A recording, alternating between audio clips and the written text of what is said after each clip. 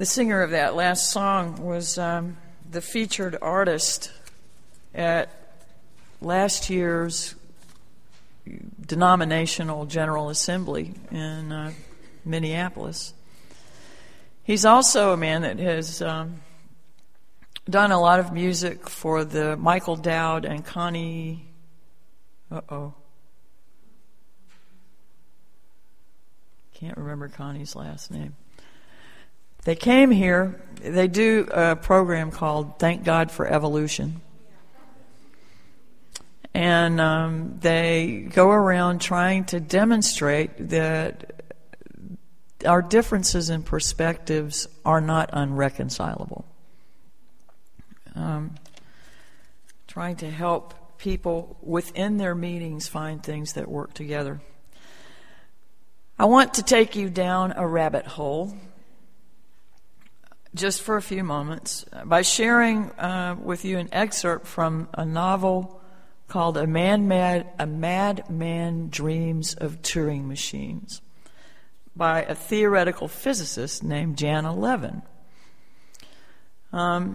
In this book, Levin explores great existential questions by probing the lives and ideas of two pivotal 20th century mathematicians, Kurt Gödel and Alan Turing. Turing is known as the father of modern computing, and his insights were only made possible in part because of Gödel's discoveries. In 1931, Kurt Gödel shook the worlds of mathematics and philosophy and logic in his incompleteness theorems. He showed that some mathematical truths cannot be proved. In Janna Levin's novel, he says, mathematics is perfect, but it's incomplete. To see some truths, you must stand outside and look in. It's kind of like the fish in the fishbowl not being able to describe the water or understand that it is water. This notion also held deeply unsettling human implications. It posited hard limits to what any of us can know logically and definitively.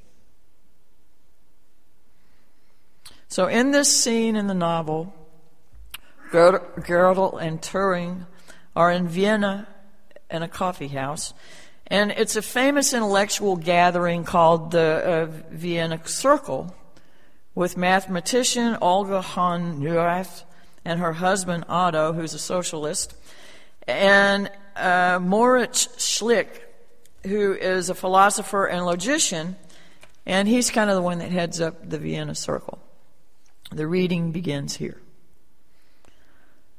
On every previous Thursday, Kurt has been a silent spectator. Tonight he looks from one person to another as he waits for the right opportunity. His temperature fluctuates while openings come and go until he throws out a question he knows they have asked themselves 1,000 times. How do I recognize a fact of the world? Moritz laughs, but not rudely, and nods, which loosens his hair only marginally from its proper place before he stops himself, slightly sorry for his reaction, as he takes in Kurt's serious expression.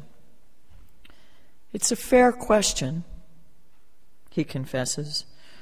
How do I verify a fact of the world? Such a simple question.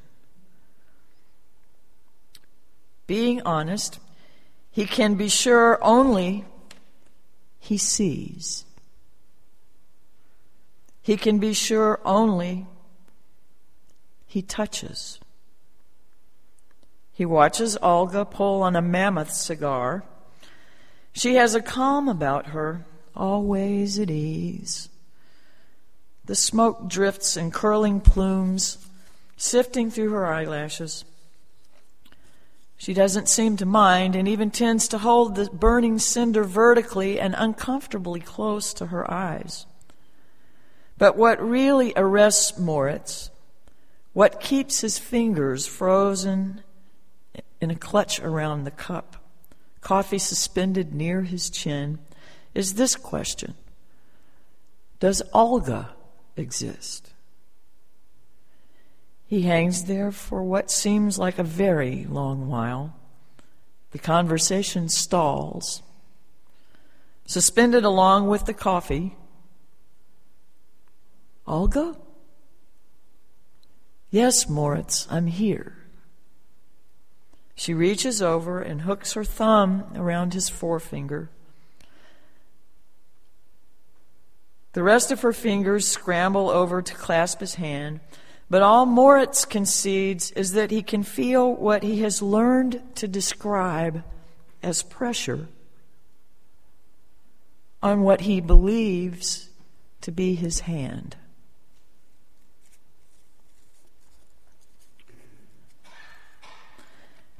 Now, I realize that kind of rumination causes some people to laugh at what they find utterly absurd and totally drives other people over the edge.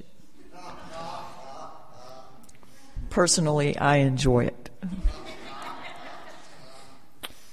But unless it's associated with your line of work, the luxury to spend a lot of time going that far with questions it's really a luxury very few can afford. And no doubt, to live perpetually in that sort of questioning would be crippling. So it's nice to entertain every now and then, but we can't very likely navigate successfully if we're examining things to that depth, not knowing whether the ground is under our feet. Seriously. We move so quickly and assume as we go that volumes of things are facts.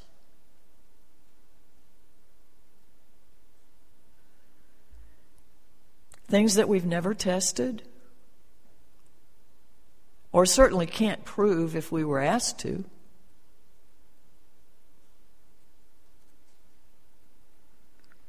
If indeed we seek truth and justice and meaning, then let us stop to recognize that much of what we feel we know, upon which we base our opinions and perhaps actions, much of that in which we have confidence is really little more than preference of ideas.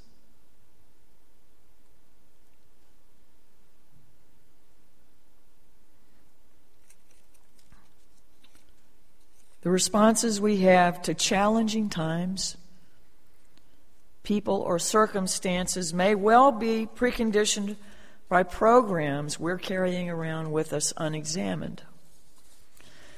I know just about anybody that would come to a Unitarian Universalist church has done a lot of examining.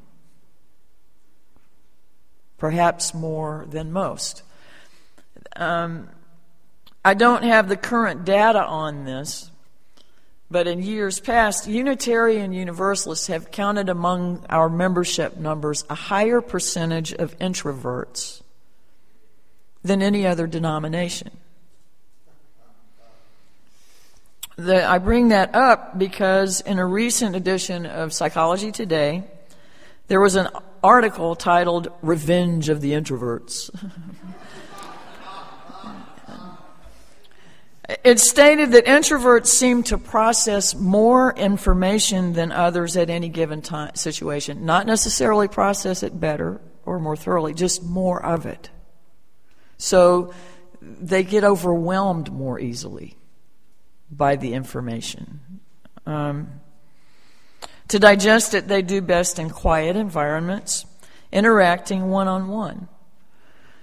Further, their brains are less dependent on external stimuli and rewards to feel good. As a result, introverts are not driven to seek big hits of positive emotional arousal. They'd rather find meaning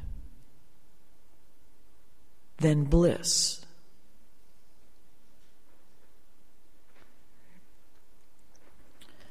Making them relatively immune to the search for happiness that permeates contemporary American culture. In fact, the cultural emphasis on happiness may actually threaten their mental health. Now, if the statistical slant is still holding true, then a sense of meaning is more important to more of you than happiness. I know not everyone here is an introvert. But that piece of information is significant. Because while some people think there's nothing more important than being happy or making other people happy or finding happiness, that doesn't even matter to some people. Not comparatively, anyway. And what we find meaningful, or where we find meaning, is more varied even than how important it is to us to find meaning.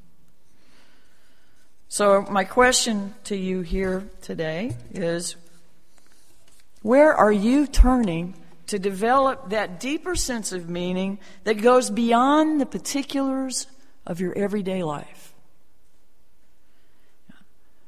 At the beginning of the service, I asked what's going to be left, if anything, the echoes of our existence as individuals, as a species,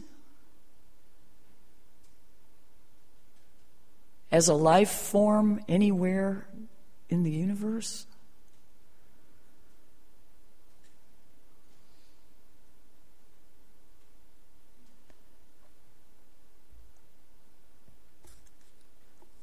What is it that holds the potential for the deepest contentment that we might know in our lives?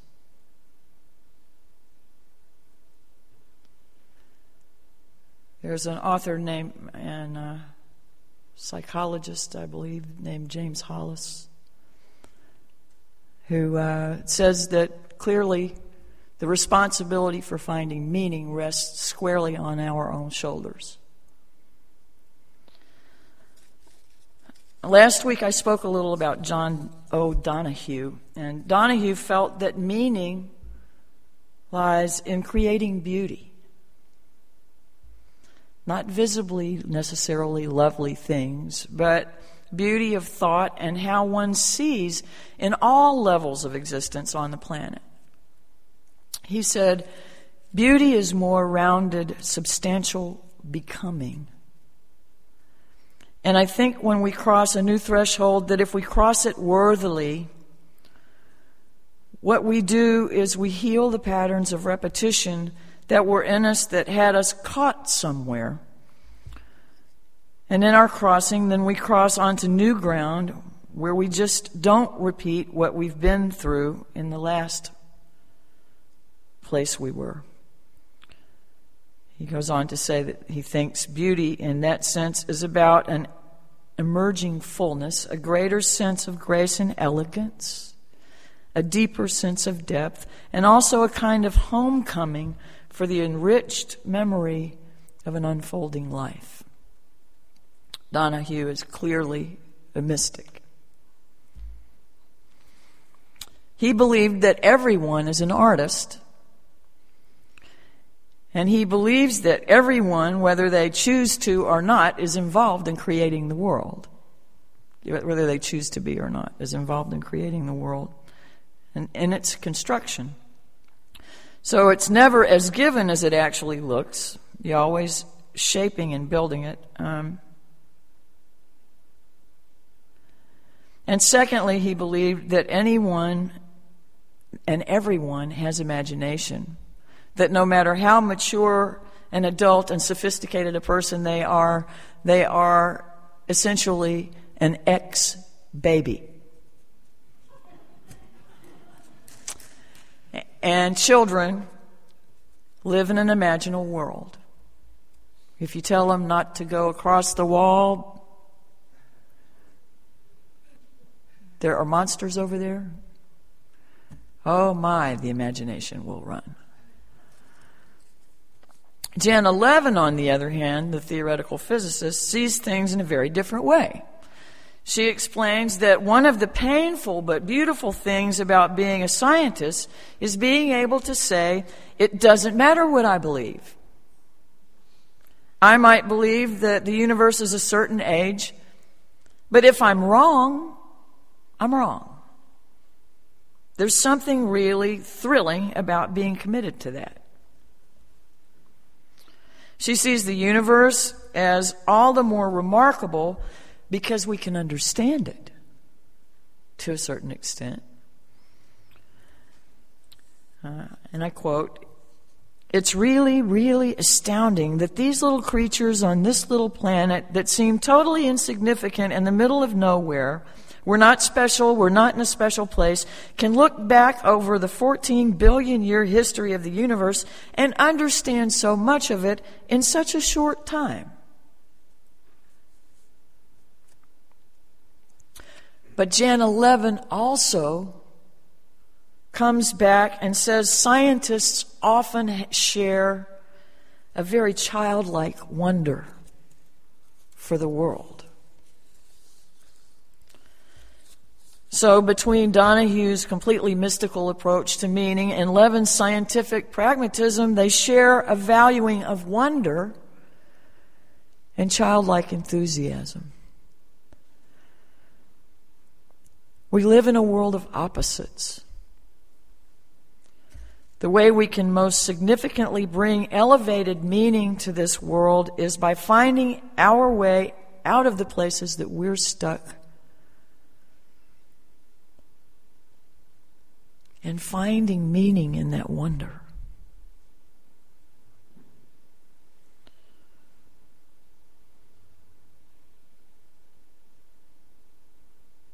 If we do that, deeper truth can surface and more profound healing can occur.